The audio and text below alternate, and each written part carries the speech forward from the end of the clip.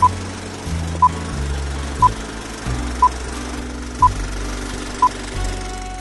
it going, guys? I'm Zeke.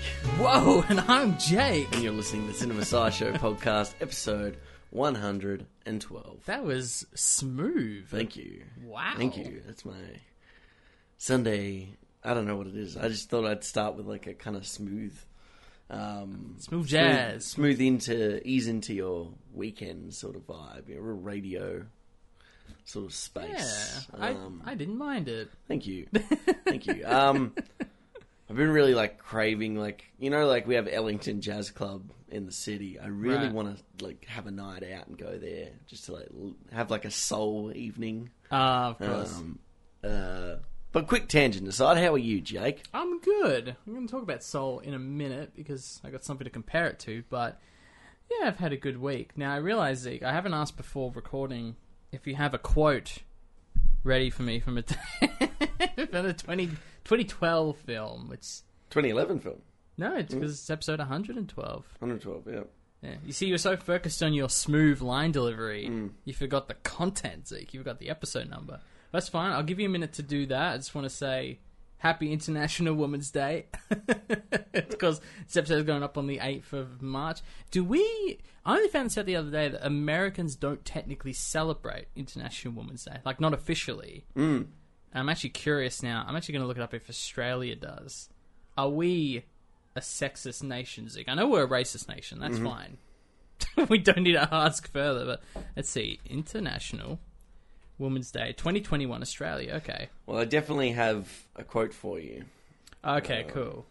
I guess we do because there's like pages on it and stuff. I don't know. Okay, let's say we definitely celebrate International Women's Day here on the podcast and in Australia. Zeke, do you have a quote ready for me? I do. Cool. So, FYI, this 2012 film you have seen, but it is not in English. So I'm going to give you the English translation. I feel like I know what this might be off the bat. Straight off the bat. Straight off the bat. Let's see. Never give up. Just keep crawling forward, and you can overcome just about anything. Okay, so it's not The Hunt. But that's what you're going with that.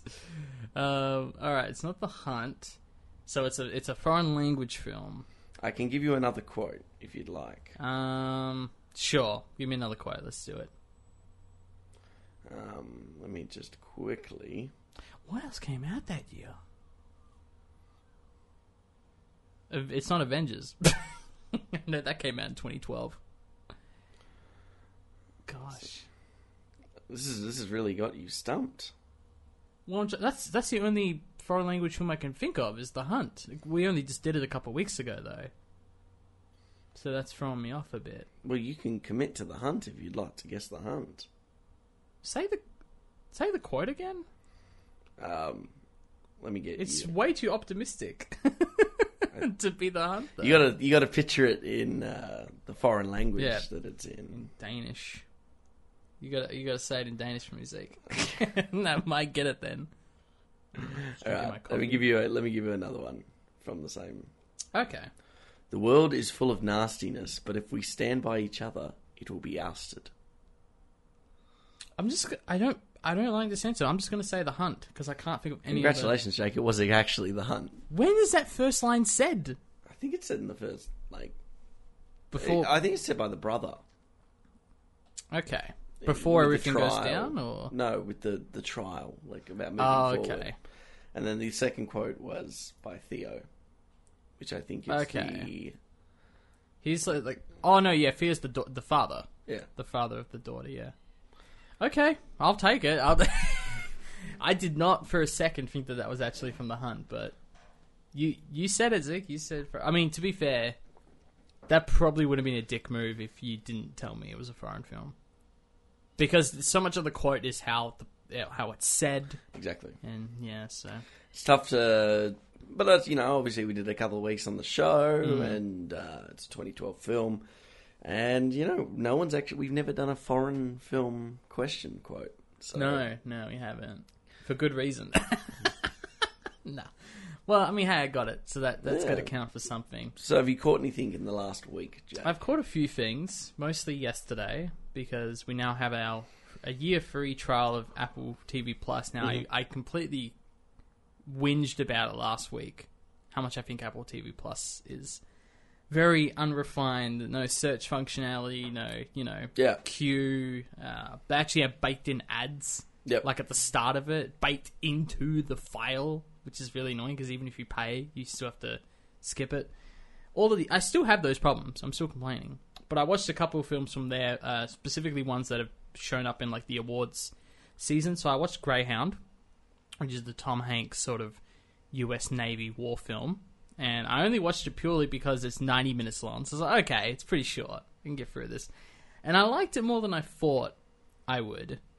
So it takes It prioritizes like the action sequences and the set pieces and like the wartime military tactics over any sort of like emotion. Kind of reminded me a bit of Dunkirk in that. With Dunkirk, you don't really have time to like, what were the characters' backstories? Like, no. Yeah, the empathy comes from the situation.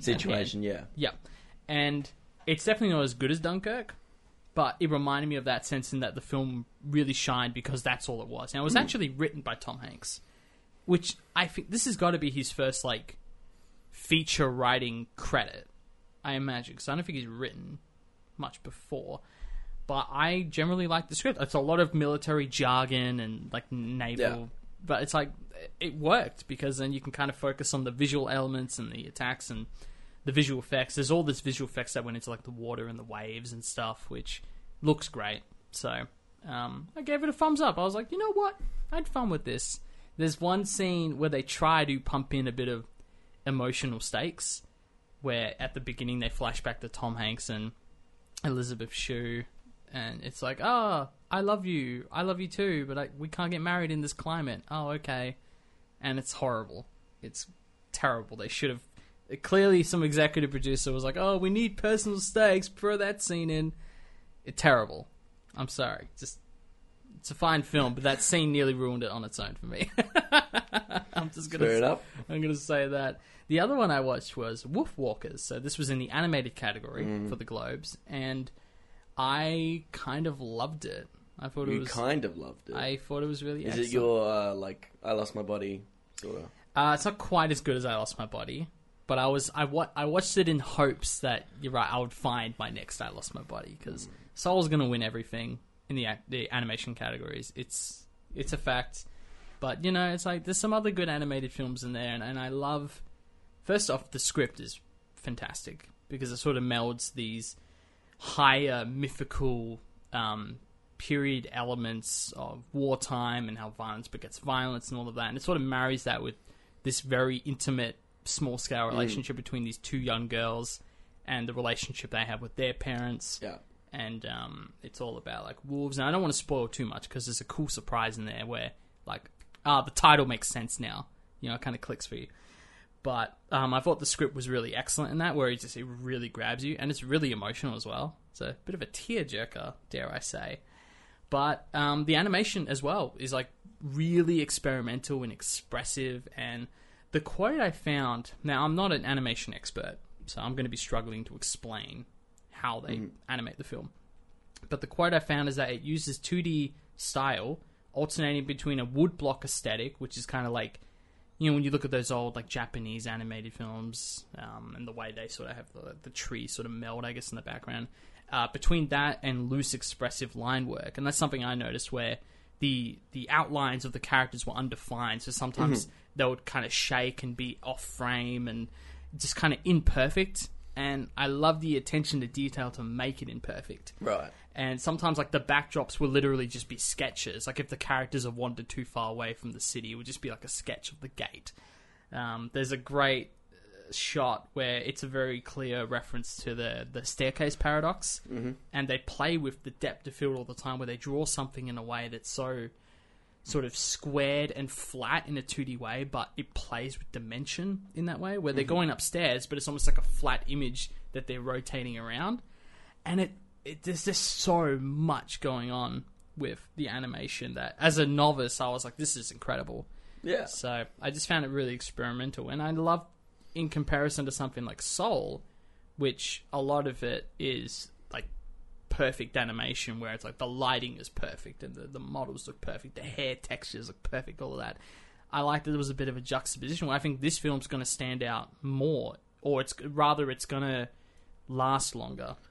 Yeah. And I think it's going to, 10 years from now, Soul's not going to look as good as the other perfect film of the year, while this film, because of its aesthetic style, I think it's going to stand up. I thought it was excellent. Worth the struggle of the Apple TV Plus subscription, I reckon. Well, I'm glad to hear that. Yeah. So, did you catch anything this week? So I obviously with the Disney Plus movement with Star coming along, as we've talked about a little bit on the show, Wes Anderson films. There's quite a few of the ones that so I've watched every feature Wes Anderson film bar 2. Okay. And I've ticked off one of them in the last week. So I ticked off the Darjeeling Limited, which, to be honest, was up until Disney Plus getting Star, was very difficult to come by in terms of DVDs and stuff. That's fair enough, yeah. I enjoyed it. It kind of still feels like, if we're just talking about his live action films, it still feels like a rung behind, probably on the same sort of feeling as Life Aquatic for me. Okay. So where'd you stand with Life Aquatic? It's seldom good. Yeah, okay. Yeah. Sort of like your 3.5 star. I think I liked it more than Life Aquatic, but less than Grand Budapest, and a lot less than Moonrise. Moonrise is my favourite, I think. Moonrise Kingdom, yeah. We did that episode. We did. 50, that film, rather. 1 or 52. I think 51. Yeah. Yep. So, that's easily honestly, be probably par for my favourite Wes Anderson film, period. I think it and Isle of Dogs are interchangeable for me. I enjoyed it. I really like... I've always loved Wes Anderson's continuity of the same actors. I think it gives the perfect deliveries, I think. And Darjeeling Limited's really good because it's Adrian Brody, Jason Schwartzman, and Owen Wilson, which, Schwartzman and Wilson in particular were, in that 2000s period, mainstream fixtures of his films. Brody's actually probably had a bit more longevity out of the three of them, because he always is in... he was in Grand Budapest, and I think he's in Dispatch, so... but at that time, that's definitely like... They were his go-to people. And they all play three brothers, and it works really well, I think. Honestly, for the first, I'd say 20 minutes, you almost forget it's a Wes Anderson film. Okay. Because it's not as... stylistically, it's a little bit removed. It does come back very quickly, but for some reason the first 20 or so minutes I was kind of like, this doesn't actually really feel that much like a Wes Anderson film, and then it's like a switch hits and we get back into that central framing and floaty camera and what's funny, because Life Aquatic feels like a very perfect 50-50 of that, where it swaps between, you're right, the very centric smooth movements and the symmetry of his films, and then just sort of basic coverage, like it kind of melds the two together. Yeah. And I'm guessing that film came out before Life Aquatic, or around that time. I think Life Aquatic came out first. I think Darjeeling Limited is his fifth feature film, I think it is. And then Bottle Rocket is very unrecognizable. There's like inserts that's where the symmetry comes in with the perfect sort of framing there, but otherwise, that's almost unrecognizable too. Yeah, absolutely. So I enjoyed that. So I've got one to go. I got Rushmore, and I'll probably try and get that in the next week. The only other thing that I really watched is I concluded season 3 of Westworld. Nice. You only had like an episode or two left last week. I only had an episode. And boy, so I know there's going to be a 4th season, watching the other 3. It was great. Like, I don't understand how they've managed to... transcend such a small idea into this really amazing bit of sci-fi writing. I think the performances from I think I talked a little bit last week on it. Aaron Paul, Rachel Evan Wood, amazing performances. Jeffrey Wright is just incredible. I can't wait for his Commissioner Gordon in the new Batman film. Oh, that's cool. Is Jeffrey Wright Does he play Tommy in The Last of Us? I'm going to look that up. But, I don't know. That's just where my head goes. Okay. He's one of those actors that, for the longest time, he always felt like he was Never mind. I apologize. He always felt like he was always in a lot of films with like your Denzel Washingtons but he was always the B or the C. You know, he was never the main guy's best friend. He was always like one of the guys. And I really think shows like Westworld have really given him a platform to show what he's made of. Like, and he's amazing. He's amazing, and I think he's going to make a really good Commissioner Gordon. In the Batman movie? He's Commissioner Gordon. Okay. Coming up. Yeah, the new one. It's funny because I just checked. He did not play Tommy in The Last of Us, but he is in The Last of Us Part 2. Really? Which I didn't... I was like, oh, wow. His voice is pretty iconic. He has this weird... He says this very controlled tonality. Yeah, he plays like a leader of the Washington Liberation Front. There you go. I stand by Last of Us Part 2. Screw the haters. Yeah. It was a really good season. There's some great performers. I've only talked about a couple of them. Tessa Thompson, Ed Harris, they're all amazing. I mean, the lineup of people in it is just enough to be like, surely this show is great. And it carries right, good itself. cast, yeah. Fantastic cast. And, really good storytelling.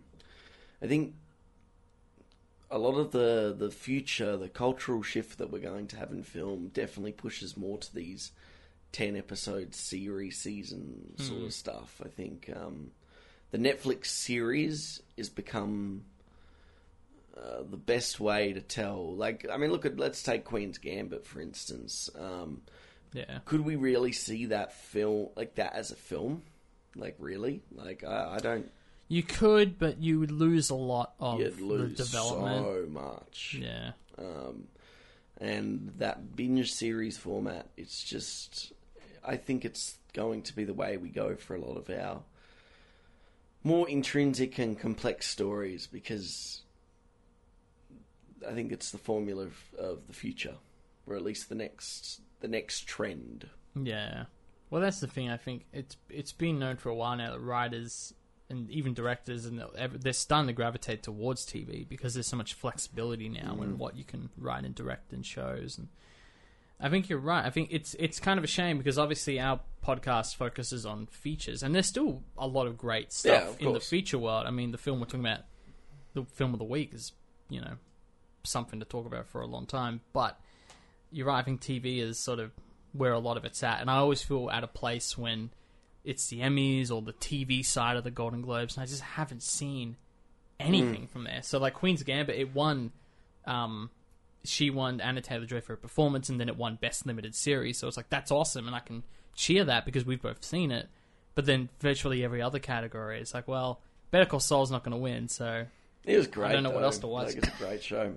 All right, well, cool. Have you got anything else you'd like to add? Yeah, well, I'll just quickly say that I finished the WandaVision, the series finale. I guess series. I hope came out on Friday. Yeah, I hope it's a series finale. If they don't bloody stretch it out, I don't know how they could, but you see, like different people are posting series finale, season finale. I'm like, don't you dare make another season. But just to remind the audience that we're going to talk about spoilers of the show when we do our Black Widow episode. Hopefully sooner rather than later. When's Black Widow come out? I think they've got May in still. I really don't know. So you have plenty of time, and then we'll really digest that show. I have not caught the series finale yet. I've caught up to episode 8. For the most part, I have enjoyed it. So. Yeah, but it's probably my least favorite episode 9. Just putting that out. What a shame. Yeah, fair enough. So we'll talk about that on the Black Widow episode.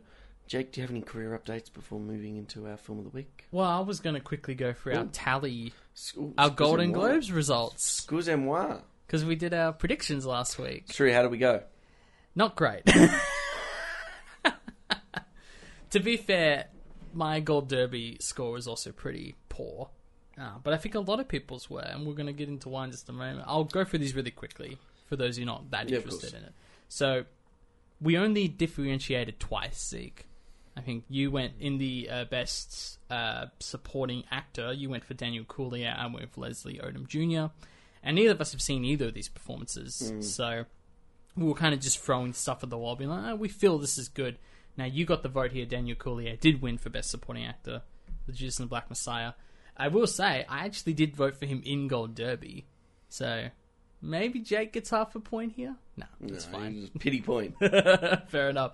But then on the flip side, for score, you voted for Tenet, I voted for Soul, and of course Soul won for score. So we equaled up with those two. So in total, we only got 5 out of 13 correct. But we drew, Zeke. That's pretty good. Yeah. So do you want to run through quickly who won? Absolutely. So we both guessed that Minari would win Best Foreign Language Film. It did. We both guessed that Soul would win Best Animated Film, and it did. So for Best Screenplay, we both went for Promising Young Woman. It went to The Trial of Chicago 7, which, unfortunately, that was sort of the safe bet. We were voting against the safe bet. We will hope for that. The Globes we were high-stakes players. Exactly. That's such a shame. That is such a shame. Yeah, I think. Look, I actually do think that's kind of robbery. Sorry, I've got to talk about. I got a lot to get off my chest about later in the show. But that just disappoints me.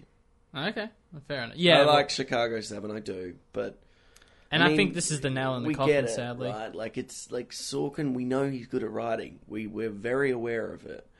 So when someone produces something that is as well written as like The Social Network, and then they produce something that's great, good, but more consumable, right? Then honestly, it's kind of a step back. Whereas for Kerry Mulligan to give her that sort of recognition that she deserves. Well, you mean Emerald Fennell? Emerald Fennell. Beg my pardon. I mean, we'll talk about her too as well. Don't worry. Beg my pardon, Emerald Fennell. Yeah, to give her that sort of recognition, it's like, I feel like that sometimes awards have really got to like not choose the thing that, because they're both good scripts, and it's like, what does Sorkin get out of winning another Globe? Like, really, just another. Yeah, but look, and it's like as much as we say that these awards, there's so much that goes into who wins and why they win beyond just the quality of the film, which is the sad part. But then there is also taking it further where it's like, I don't think a lot of people do care whether he's earned enough or not. I'm sure that is a consideration for some, but the thing I learnt about these guys, and it's not the Academy, it's obviously a different branch, there's less than 100 people in this branch. Less than 100 people are making these decisions. So when you have less than 100 people in the same group, there's going to be a bit of a think tank thing going on. So they're all just going to vote for what they like. To be honest, I think this comes back to the shift too, that I think some films do actually have better chances now because they're on streaming platforms, because they're easily accessible. They're easily watchable, yes. And they get the tick of approval because they are much easier to consume. And a film like Trial of Chicago 7, unfortunately, it's a totally consumable and good film, but in 10 years, I know I'm going to visit Promising Young Woman again, but I don't know if I'll visit Trial of Chicago 7 again. It's going to be one of those films that, if it was like a normal cinematic release, it'd come up on television occasionally and you'd be like, oh, I'll sit down and watch this for 10 minutes, but I would never go back to it. I mean, there's so many other Sorkin films that I could go see or rewatch. I'd rewatch Social Network in a heartbeat. Right. Yeah. No, that's fair enough. And look, I was disappointed as well, and I think a lot of people were, because it was the safe choice, and it's not a bad script. It deserves to win, but it's just we know there's another film that is more deserving to win that, and that script does more interesting things than The Trial. Anyway, so I don't know why I have it in this order, but anyway, I'm just going to muck it up. So let's go into Best Supporting Actress. Now, the female acting categories were a complete mess in terms of people's general predictions and where things were going to go. Basically, all the 5th and 4th places were getting in. So for this category, we both went for Glenn Close. Of course, we thought it was between her and Olivia Colman. We went to Jodie Foster for The Mauritanian, which I don't think many people were expecting. To give context, on Gold Derby, 4,500 people plus, including myself, voted for these categories. Only 47 voted for Jodie Foster to win out of 4,500, and even less for a category I'm about to come up to. I mean, I love Jodie Foster, but what's the film? Exactly. So it's called The Mauritanian. I don't know where to watch it. And what was Letterboxd say? Where can I watch this? no, apparently these are fine films, the ones I'm about to riddle through, but it's just... you keep going. You're going to find The Mauritanian. You're going to be looking up a lot of stuff. So next up, Best Actress in a Comedy, we had Maria Bakalova, and we basically said we didn't really know who else in this category would get it. Went to Rosamund Pike for I Care a Lot. Okay, well, to be fair, I do think we addressed a little bit of that last week. We did talk, her hype did go up, and I will say this, my Gold Derby, the morning of the Globes, I got up early, made sure that our last week's podcast was up. Before the Globes started, I went in Gold Derby, and I changed very few things, but I changed Rosamund Pike from my 5th place to my 2nd place. So I'm glad I did that. That would have helped my score a lot. And I did that last second change. Yeah. But anyway, so that was also a bit of a, whoa, okay, fair enough. Best Actress in a Drama, we both went for Carey Mulligan. And again, going up against Frances McDormand, Viola Davis, Vanessa Kirby. And it went to Andrea Day. What? For Billie Holiday. Like, what is happening? Only 40 people voted for her to win out of 4,500. And she was the 5th spot, and she won. She's the newcomer. That's crazy. I would, because I watched all this stuff live. I'll never forget my reaction to that. Like, what? Insane. But yeah, like I said, and when I say it's a mess, I'm not saying that any of these women don't deserve it. I actually haven't seen any of these 3 performances, but like, just the way that things were going, it was so strange, completely unpredictable. Mauritanian 2-hour film sitting on a 3.4 on Letterboxd. So, and it's, these are all fine. Metacritic and Rotten Tomatoes are very divisive on it. So okay, interesting.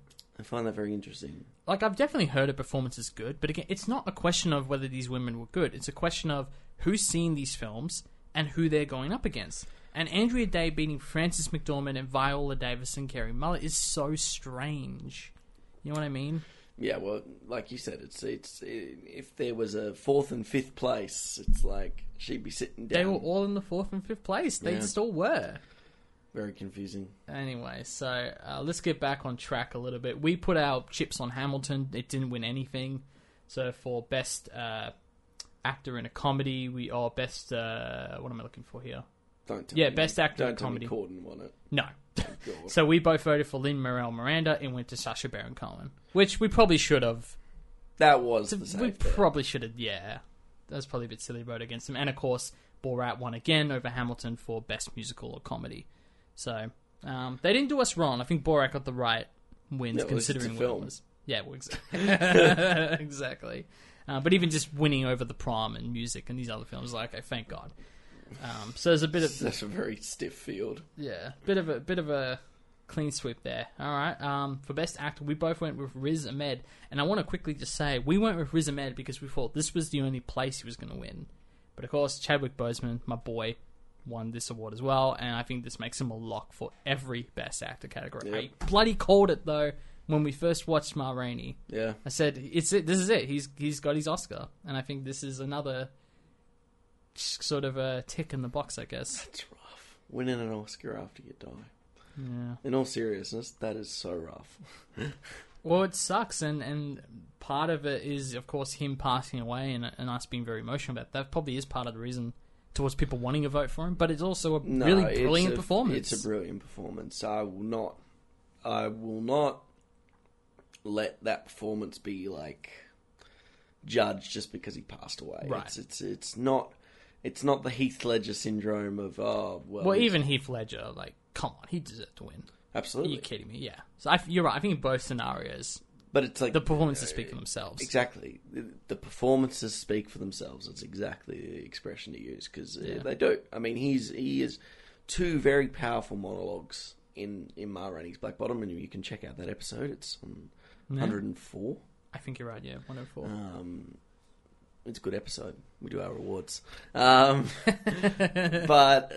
the awards that really matter. The Cinema Sideshow awards, exactly. But, yeah, no, it's just like, I don't want people to, like, I don't care. I couldn't care less about his performance in Black Panther. I don't know, he finally got to be in something that really kind of flexed those sort of acting muscles. And him and Viola Davis, I'm very surprised she didn't pick up the win. I thought it was going to be her or Frances McDormand.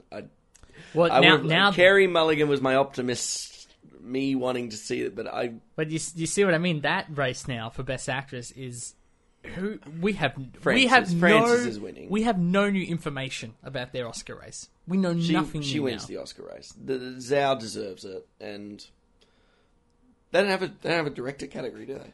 I'm about to get into that. Oh, excuse me. Yeah. Sorry. Well, that's what I was saying. We've left it best for last. Best director and best drama, of course, went to Chloe Zhao's Nomadland. Damn right, which we both voted for. So, yeah, very. And apparently, people were surprised by this when I was looking at the online reactions, because I think they thought Trial. It got its screenplay. They're like, Trial is going to be the safe bet. It's going to win. So I think people were pleasantly surprised, much like Parasite, that. And because it's the Globe, the Globes. Who was the lawyer in Trial of Chicago 7? I always forget his name. Oh, the lawyer. Yeah. Mark Rylance. He should have been nominated. He should have been nominated. Yeah, for supporting. He was great. He was really great. Cohen didn't need another nomination. Yeah, but he's the loudest person. Let's hope Rylance honestly gets a nod at the Oscars. He might have got a nod at the Critics' Choice. I'm going to just quickly check. Him or Eddie Redmayne. I'm happy for both of them to get a nod, because I actually think Eddie Redmayne's pretty good in it too. Let's do this. Critics... God, I can't spell today. Critics' Choice Awards. Best Supporting Actor. Because I think they both might have got...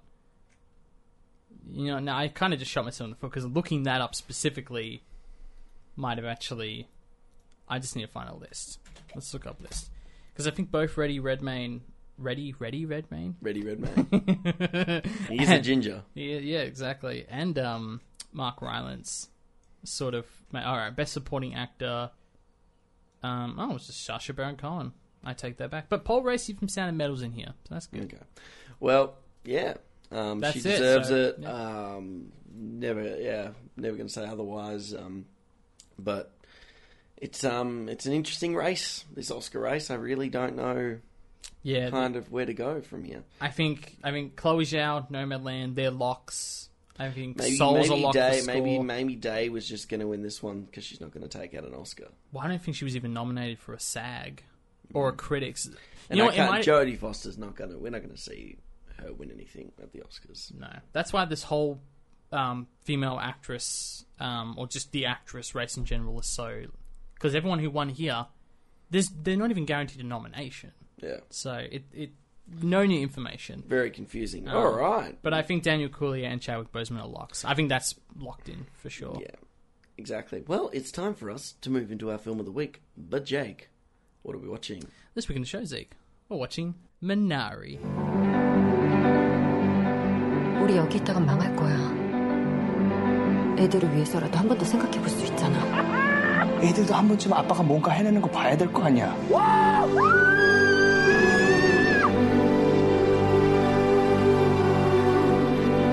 깨라 이놈아.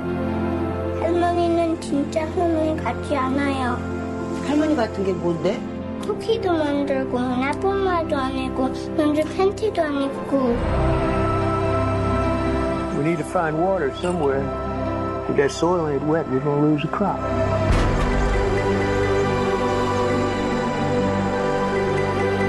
결혼하면서 했던 말 기억나? 미국에 가서 서로를 구해주자고 했던 거. 기억해.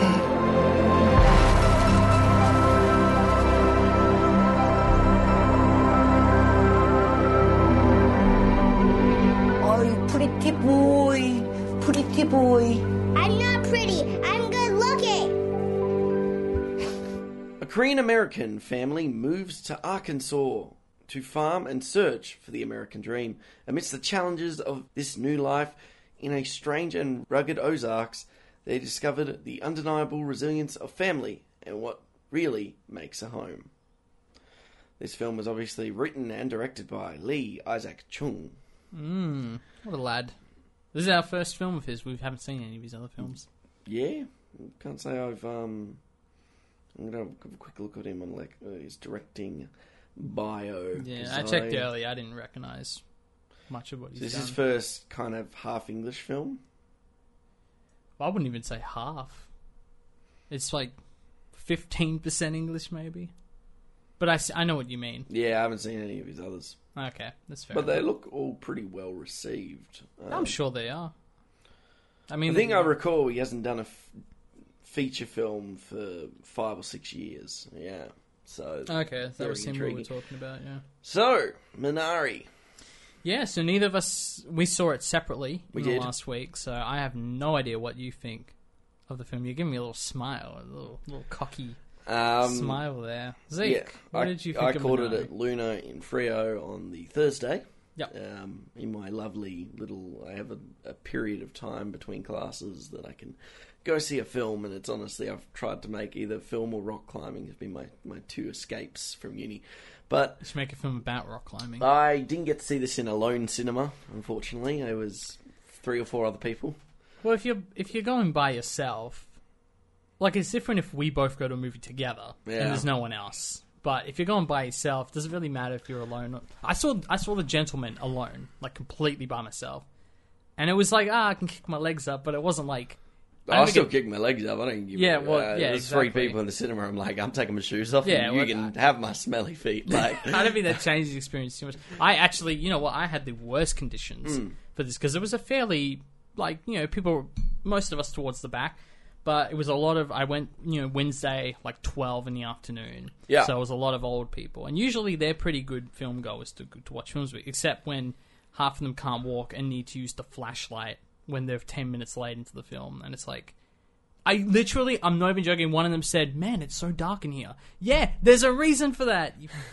I'm not going to get started. But anyway, Zeke. I got to see it. I love the facilities at Luna. This is going to be my Luna plug. Luna SX in Frio is amazing.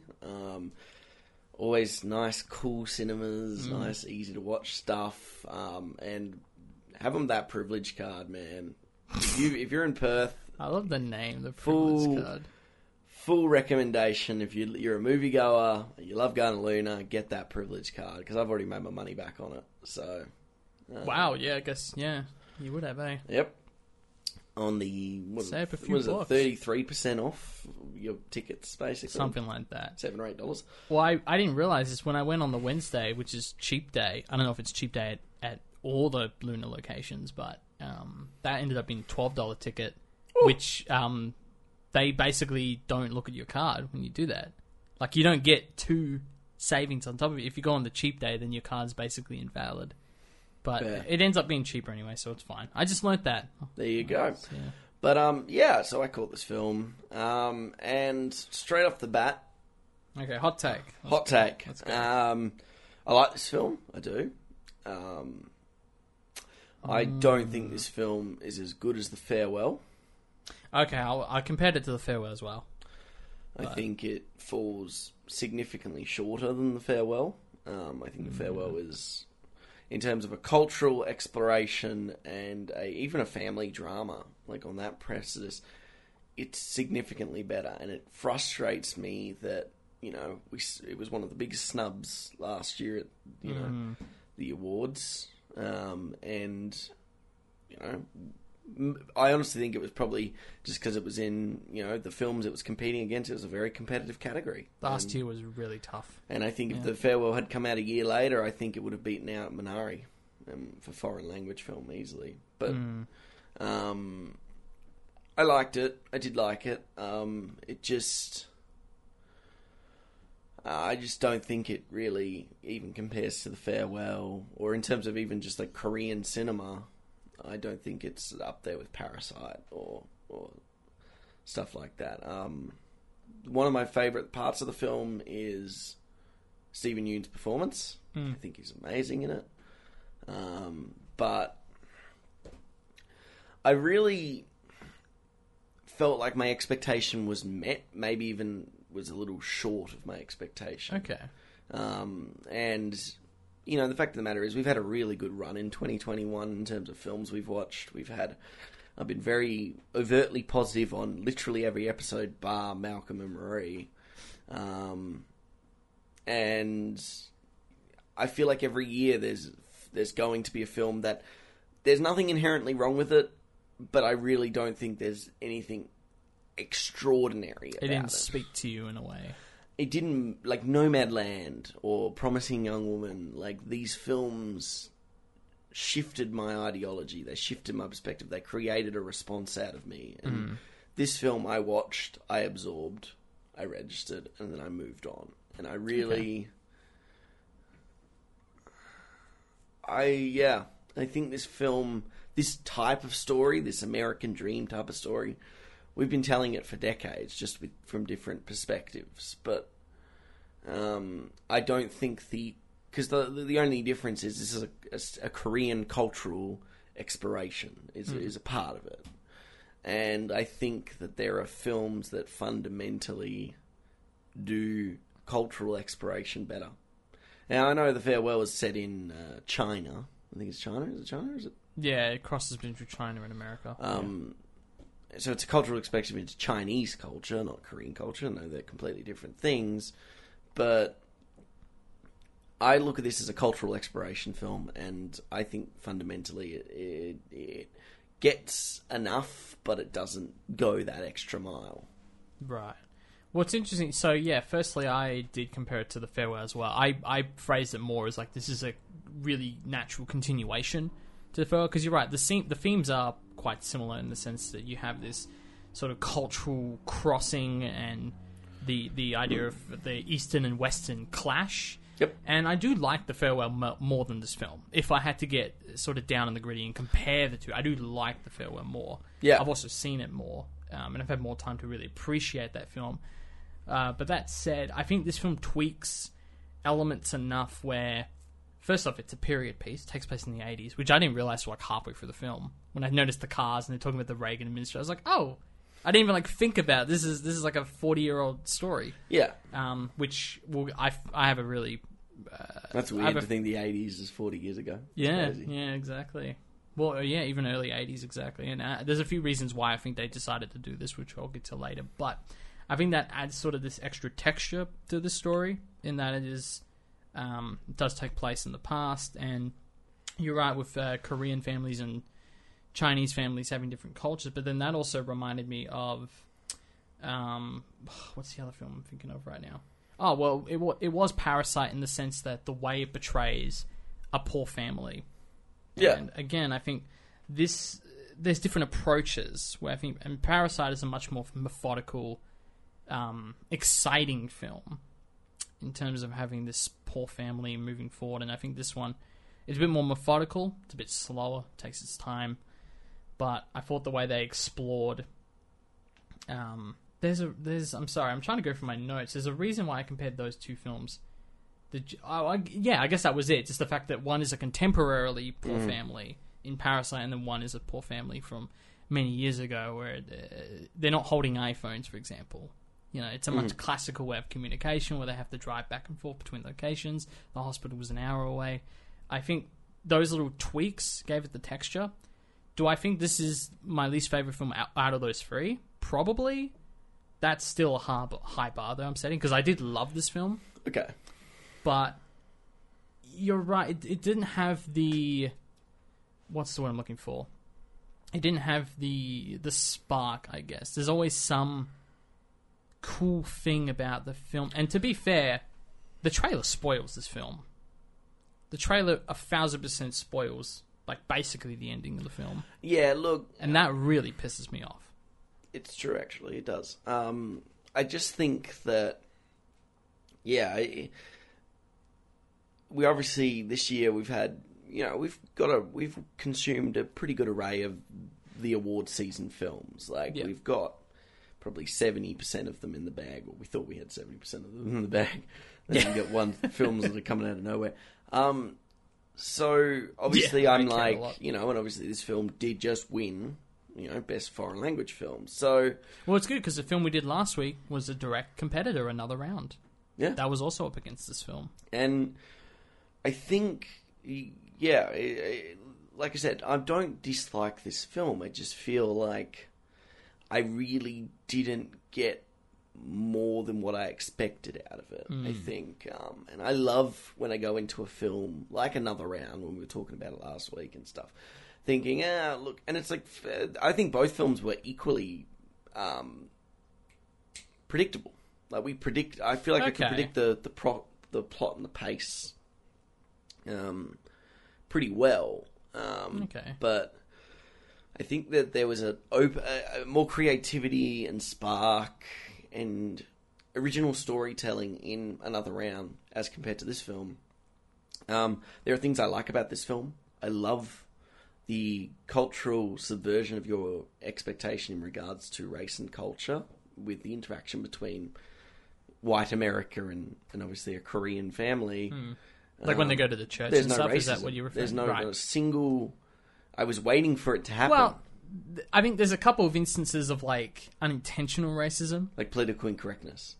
Political incorrectness. The scene I'm thinking of is when the little girl's asking him, like, "Oh, stop me when I say a word you understand," and start saying "ching chong." I guess, like, yeah. That I The did kids, laugh I at think, that are the point. only... The kids are the only ones who actually get subjugated to any form of racism, though. Right, and Both it's kids. naivete. Yeah. They're not trying to be mean to these people. Yeah, I really feel like, in particular, because if you look at that scene with the sister, what's her name? Sorry, I got it here. Monica. Annie. Annie is Annie. Yeah, is that's one of her. the kids, and David. David's the young boy, who I think is the protagonist of this film. Absolutely Yeah. huge. So. Huge. Yeah. But he experiences one too with the boy. But if you look at the responses in That's the true. scene, like they basically like he asks, "Why is your face so flat?" And then she goes through that like. But eventually, when she arrives to a word that's actually a word, her result it's not. Oh well, your words sound like that. It's that word's really cool. I'm glad I've learned. They want to be invested in their like cultural expectation, and I think. I liked the progressiveness of the film, I think. It was the fact that, for the most part, especially with the adults, they didn't feature any form of racism. And I'm not saying that they would have never been subjugated to it in their lives, but it was nice to have a film that was like, we're not focusing on that. We're not addressing that. Like, there are, like, for the most part, you know, people aren't overtly, like, they can be politically incorrect, sure, because I'm pretty sure even what's the crazy religious guy? Oh, Paul. Yeah. You know, even he says occasionally he says things that are a little like a little politically incorrect, like a couple of phrases here or there, but for the most part he's an incredibly sincere and caring person. And yeah, I just think that it was really nice to have a film that was like, we're not focusing on that, we're focusing on this family dynamic and this divide between striving for this dream and maintaining a sound family life. Yeah, well, I think that sort of extends to the wider story as well, that there is, you know, I hate using this word in general, but it definitely doesn't feel contrived. Like, all the drama feels quite natural, and you're right, like, none of the characters were overtly racist. Sometimes they may say things that you can construe one way or another, but it doesn't even, that never becomes a thing. You know, it never becomes part of the story. All of the troubles they have trying to get jobs, trying to sell crops, trying to avoid, like, the hurricane that's coming that's going to destroy their home. Like, none of it ever feels like drama for the sake of drama. It feels everything feels lived in, everything feels natural, and, you know, it feels circumstantial. It's like real life, you know? Yeah. It's like, these characters it's not uncut gems. They're not putting themselves in these horrible situations. Yeah. So there's no reason to have horrible life or death outcomes. I mean, of course, David has, like, a heart condition, but again, that's just like, lots of people have all sorts of conditions that they sort of just live with, and it's every now and then you know you got to tell David to stop running because it could be bad for his heart. But it's not like this pivotal, life-changing thing. It's just something that they live with, something they have to deal with. So I think you're right. Just the idea of that there's no overt, over satirical drama is, I think that helps the film a lot. It feels, and a lot of people say, I think a lot of people love this film because it's wholesome and sweet, and it is. It doesn't automatically make for a great film, but I think it works in this case because then you sort of relax with the family portrait that they're painting, and that story, which I really love. Let's talk about David. Yep. And the reason why we both, I guess, think that he is the protagonist of the story. Because I think it's easy to say Jacob, that Stephen Yeun's character, is the protagonist. Mm-hmm. And I love his arc. Or rather, I love what he does with the character in this pursuit of the American dream and in the form of this self-made, self-sustainable man. And I think that's kind of really any of our goals. You know, we all, as men, Zeke, as men with our unique perspective, no, I think there is always that drive to want to be self-sustainable. I take pride in that. You know, I know a bit of how to fix up my car if there's a problem, or you built a pool table not that long ago. That I did. There's a sense of pride when like we can build things and look after ourselves. And we live in a world where we just go and buy everything at the shops, or we communicate with our phones and all of that stuff. Like I still don't know how to change a tire, for example. But I love the exploration of that, especially from an economical standpoint of having him trying to build the farm and investing in the tractor and all of these things to try and sell stuff and to make a living, to make your own water. And that is a big part of the story, is just not having water. Mm-hmm. And I mean, I love it because I love all those sort of economical, entrepreneur stories as it is, and then weaving it into Stephen Yeun. But I thought that was excellent. But that's fair. Yeah. I think David is probably definitely your protagonist of the film. And Jacob's sort of story is interesting, that his drive is about being self-sufficient, not relying on his family, being someone that has achieved something. I mean, these, like, what they do for a career, they've been, they determine chicken sexes. Chickens, yeah. Yeah, so they obviously, that's what they've done for 10, 15 years. And you can tell that this film is, what it's trying to do is, it's trying to play into that search for identity, that search for a purpose and a drive. And obviously it creates quite a rift between him and his wife, Monica. Fundamentally it pushes them to a breaking point. And it only at a point of critical mass do they really discover that their reliance needs to be on each other. I mean... it's resilience at the end of the day. It's the perfect word to... Yeah, but they genuinely need each other in each other's lives. Like they openly say, when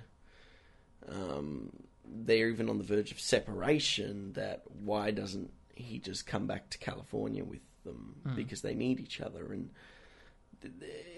I think the chemistry between the two is very sound. It's very good and very believable. Their fights feel real. They don't feel over dramatized or anything. And I think the kid's reaction to it is very appropriate. And I love that scene. Yeah, it's just really interesting all around, to be honest. A great performance by Stephen Yeun in particular. What I love about him is we've seen him play like the Boy Scout in The Walking Dead, and then something like Burning, and to a lesser extent in Okja. That's still going, by the way. It's just like... I think it's ending.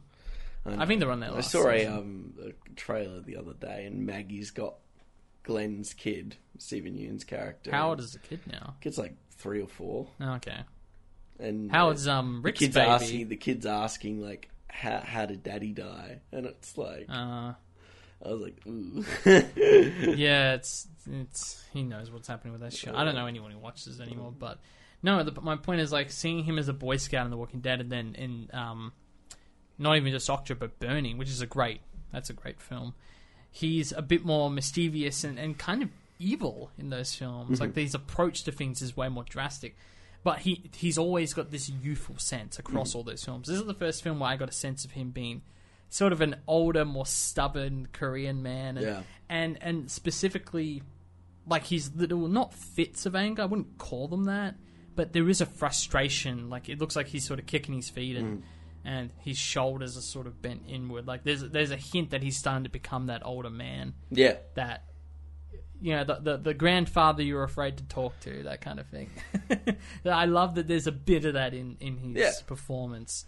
But the interesting thing as well, I only just thought of this, is what is Jacob's motivation? We know it's to be a self-made man, the American dream, run his own farm. He provides his own water to his family. But I think it's in the guise of making a better life for his kids. Now, this is something I want to explore in some films, like, way later down the line. But I'm taking the approach that, like, each generation, like, sort of the hand-me-downs of a generation where the parents make sacrifices for the kids, it's almost like a doomed mentality. While here, it sounds like Jacob's trying to get ahead of the curve. He's not, working his entire life to make a life better for his kids. He's taken that extra step and trying to make it better right now, right this instant. Yeah. But is that just a guise? Because you're right, they have those arguments where the family might break apart and she's going to take the kids, and he's too stubborn to move away legacy. from it. That's really his drive. I think he wants to have a legacy that carries on. He wants his kids to talk about him, and he wants his kids' kids to talk about him and his accomplishments, and that he was self-made. It's he wants to have that sort of historical context there, I think, to the point where he's willing to potentially even end his relationship just to have something like that. And I think that is really the thesis of his mindset. I think he wants to, create that legacy. I think, because that's definitely the sense I got as well, ultimately.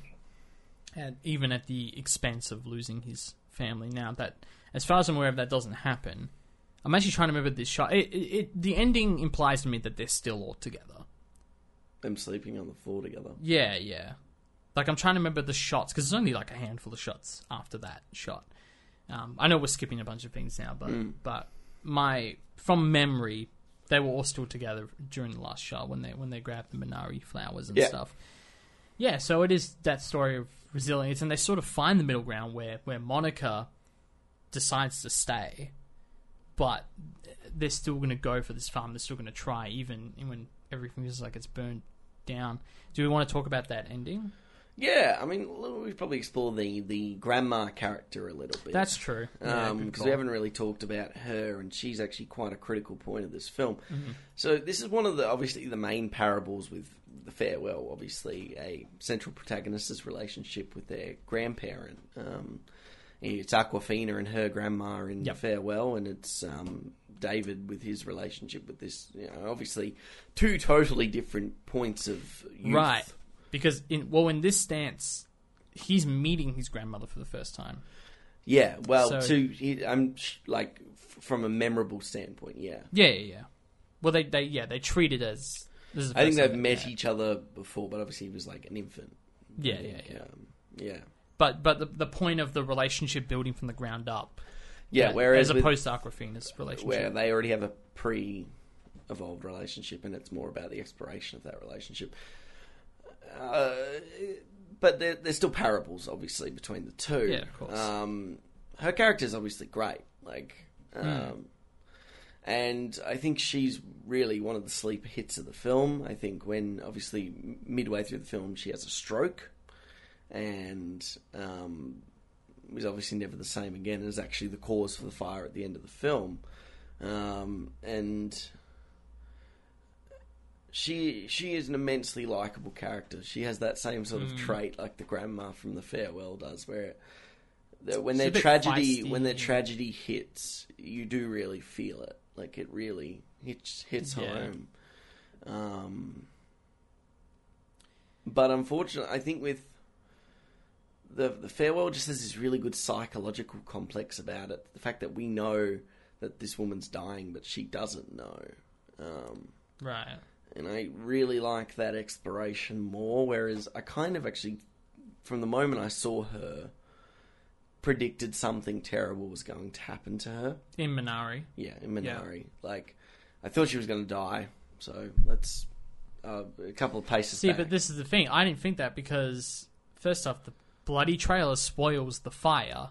So I knew when they were throwing trash and thing, I was like, that's what it's leading up to. Yeah. But even that removed, like I said, none of this film felt contrived or overly dramatized. So I never thought anyone was going to die. I guess in the moment during the fight, maybe, but yeah. But yeah, obviously her character's really great, and she's the one who plants the Minari, which is this weed-like herb or something that's utilised in Korea for next to everything, and obviously plays into the final act of the film when the barn burns down and all of the produce, most of the produce is destroyed, but the Minari has grown and thrived on its own. Yeah. Well, my thinking, obviously that plays into the literal thing of being their backup plan. You know, they've lost almost everything, but the grandma, of course, seeded these Minari here. But I think it speaks to the wider scope that the characters refer to her almost as a curse on the family. And it's not that necessarily things start going wrong as soon as she arrives, but she almost becomes like the scapegoat, that they start blaming her for things. Even though, in reality, she's the one that, you know, despite her attitude, she's building this relationship with David, making his heart stronger by sort of being more pushy with running and doing what he wants. She's not overbearing him. And then planting the Minari, despite everyone being like, no, don't do that. You know, you just stay here. Don't go out that far. So despite them thinking she's a curse, it's through those two elements of healing David's heart, almost very literally, and then planting the backup Minari. She ends up being the savior of the family in a way, the glue, if you will, that sticks them. Yeah, that's so. fair. I no, you're right. I love that, and I love the relationship they built. The thing I found interesting was I wrote the quote down when this is early on between David's relationship. I want to get her name, Sonja, with Sonja, and she's watching the wrestling, or you know, she's kind of over.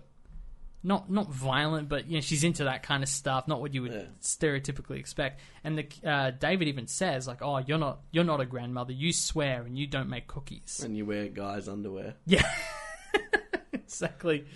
And I thought that was an interesting line because it's like, is David rejecting her as a parental figure? And we know that he's a shy kid in general. We've seen it when he goes out and goes for the sleepover with the boy or whatever. But is it more a rejection of the fact that they have all of these old tapes that, you know, they're in the 80s, have these sitcom tapes? It's almost a bit like what One Division was trying to be for 7 episodes and then started losing in the last 2. But but I like the subtlety in that, where he has a preconceived notion of what a grandmother is based on these like American sitcoms, and they don't show us him watching the sitcoms, but I feel like that's the go-to response of why would he have a preconceived notion of what a grandmother is, and his grandmother is not that way at all. That she does wear guys' underwear and watches wrestling and all of that jazz. Yeah.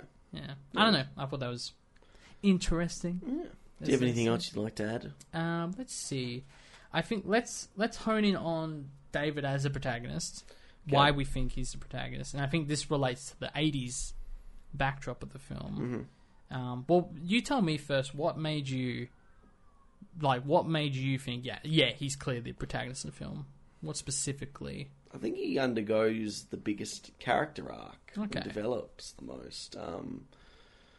I think what it is it's, you know, in small nuanced ways, David learns to not fear, you know, like his heart murmur, and on top of that, he also learns to kind of have that sincerity towards people, and also actually develops little essences of responsibility. Obviously, the grandma feels grief-stricken and terrible when she starts the fire and burns down the shed, to the point where, you know, she's zoning out. We can only imagine what she was thinking and what she was thinking about doing to herself.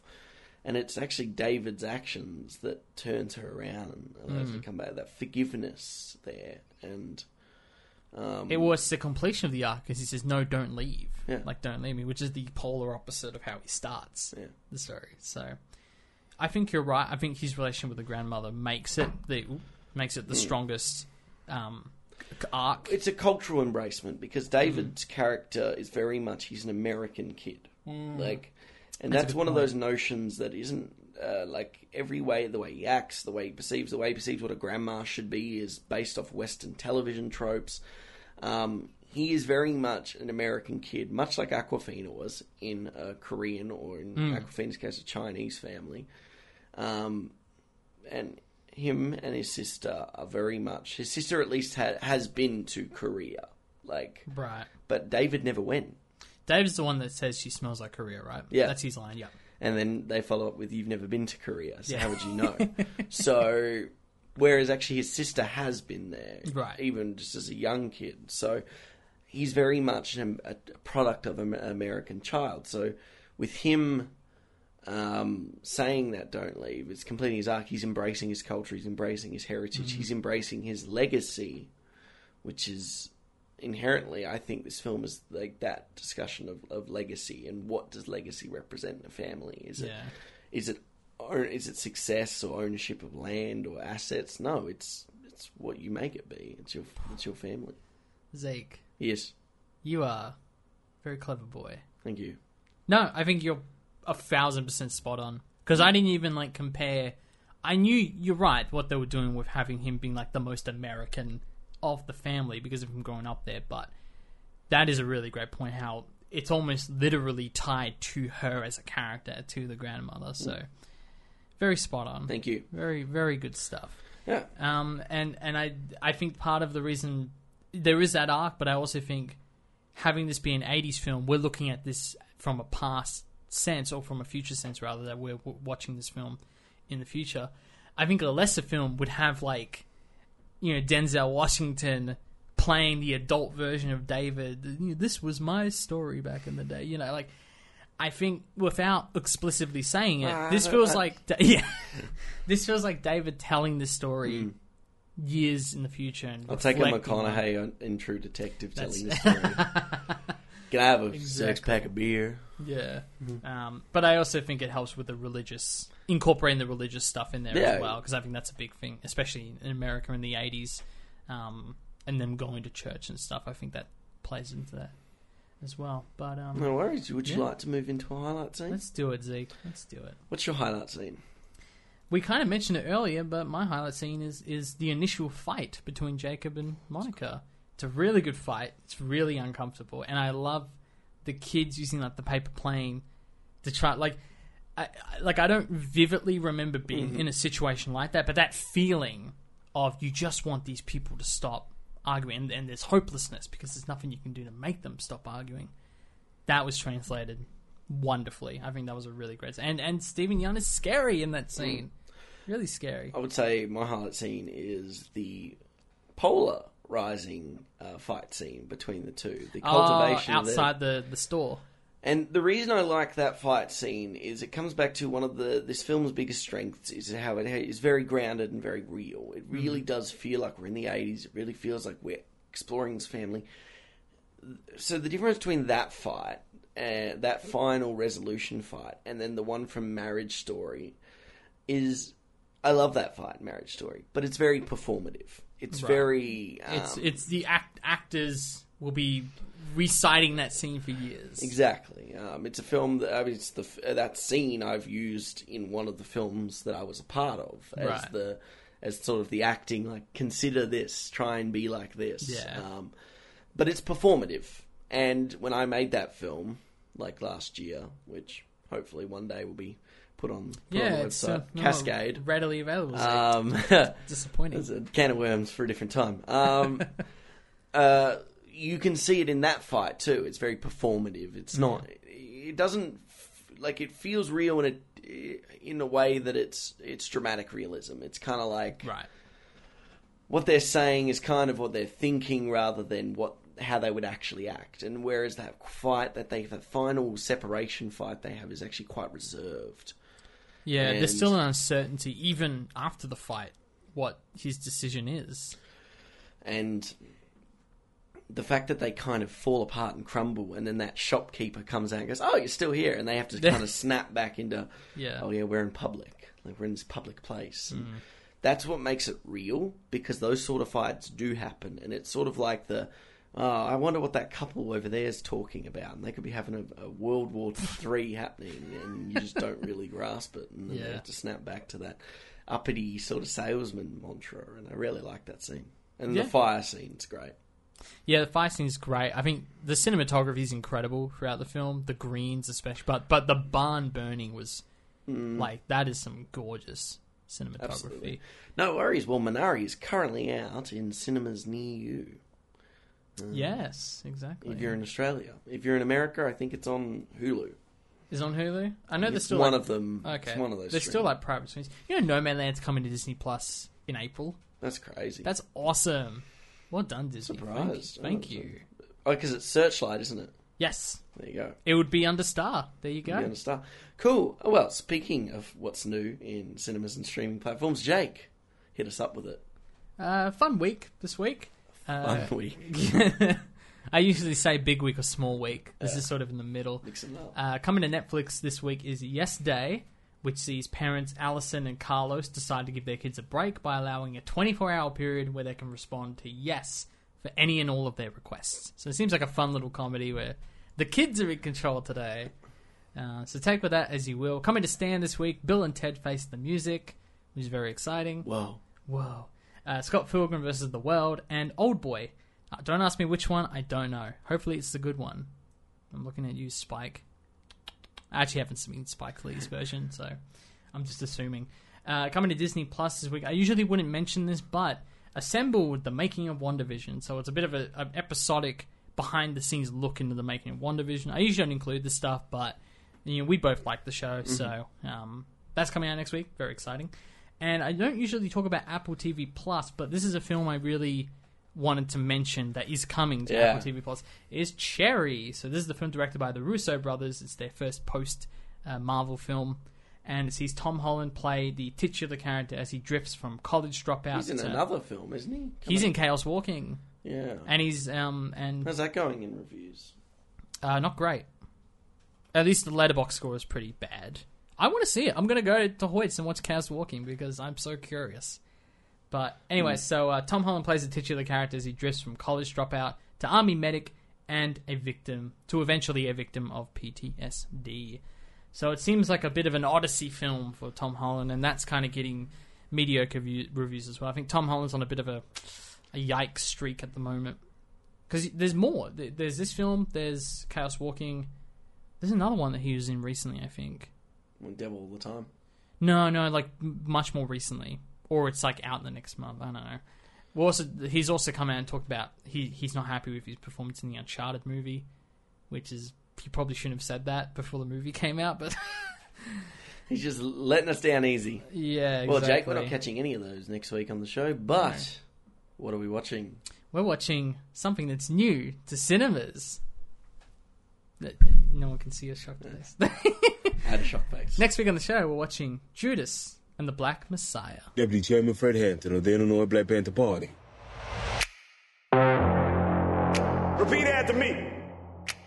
I am a revolutionary. I am a revolutionary. I am a revolutionary. I am a revolutionary. I am a revolutionary.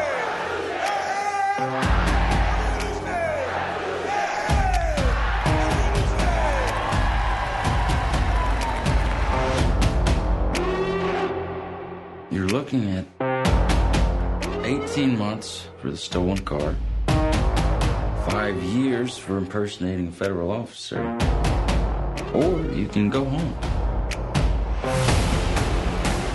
The Black Panthers are forming a rainbow coalition of oppressed brothers and sisters of every color. Their aim is to sow hatred and inspire terror. I will learn all that I can. These ain't no terrorists. You can murder a liberator, but you can't murder liberation. You can murder a revolutionary, but you can't murder revolution. And you can murder a freedom fighter, but you can't murder freedom.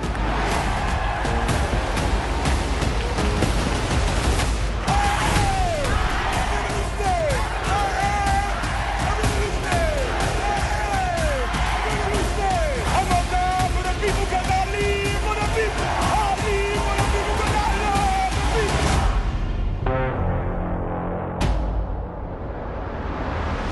Offered a plea deal by the FBI, William O'Neill, played by Lakeith Stanfield, must infiltrate the Illinois chapter of the Black Panther Party to gather intelligence on Chairman Fred Hampton, played by now Golden Globe winner Daniel Coulier. I'm so excited for this film. Yeah, I realised last night that it actually comes out this next week. I was like, ooh. I'm really going to try and get that and One Night in Miami. Knock them out in the next couple back of weeks. to back. If you get Prime, even just like a small trial, you got to watch Sound of Metal as well. Yeah, I'm going to get them all done.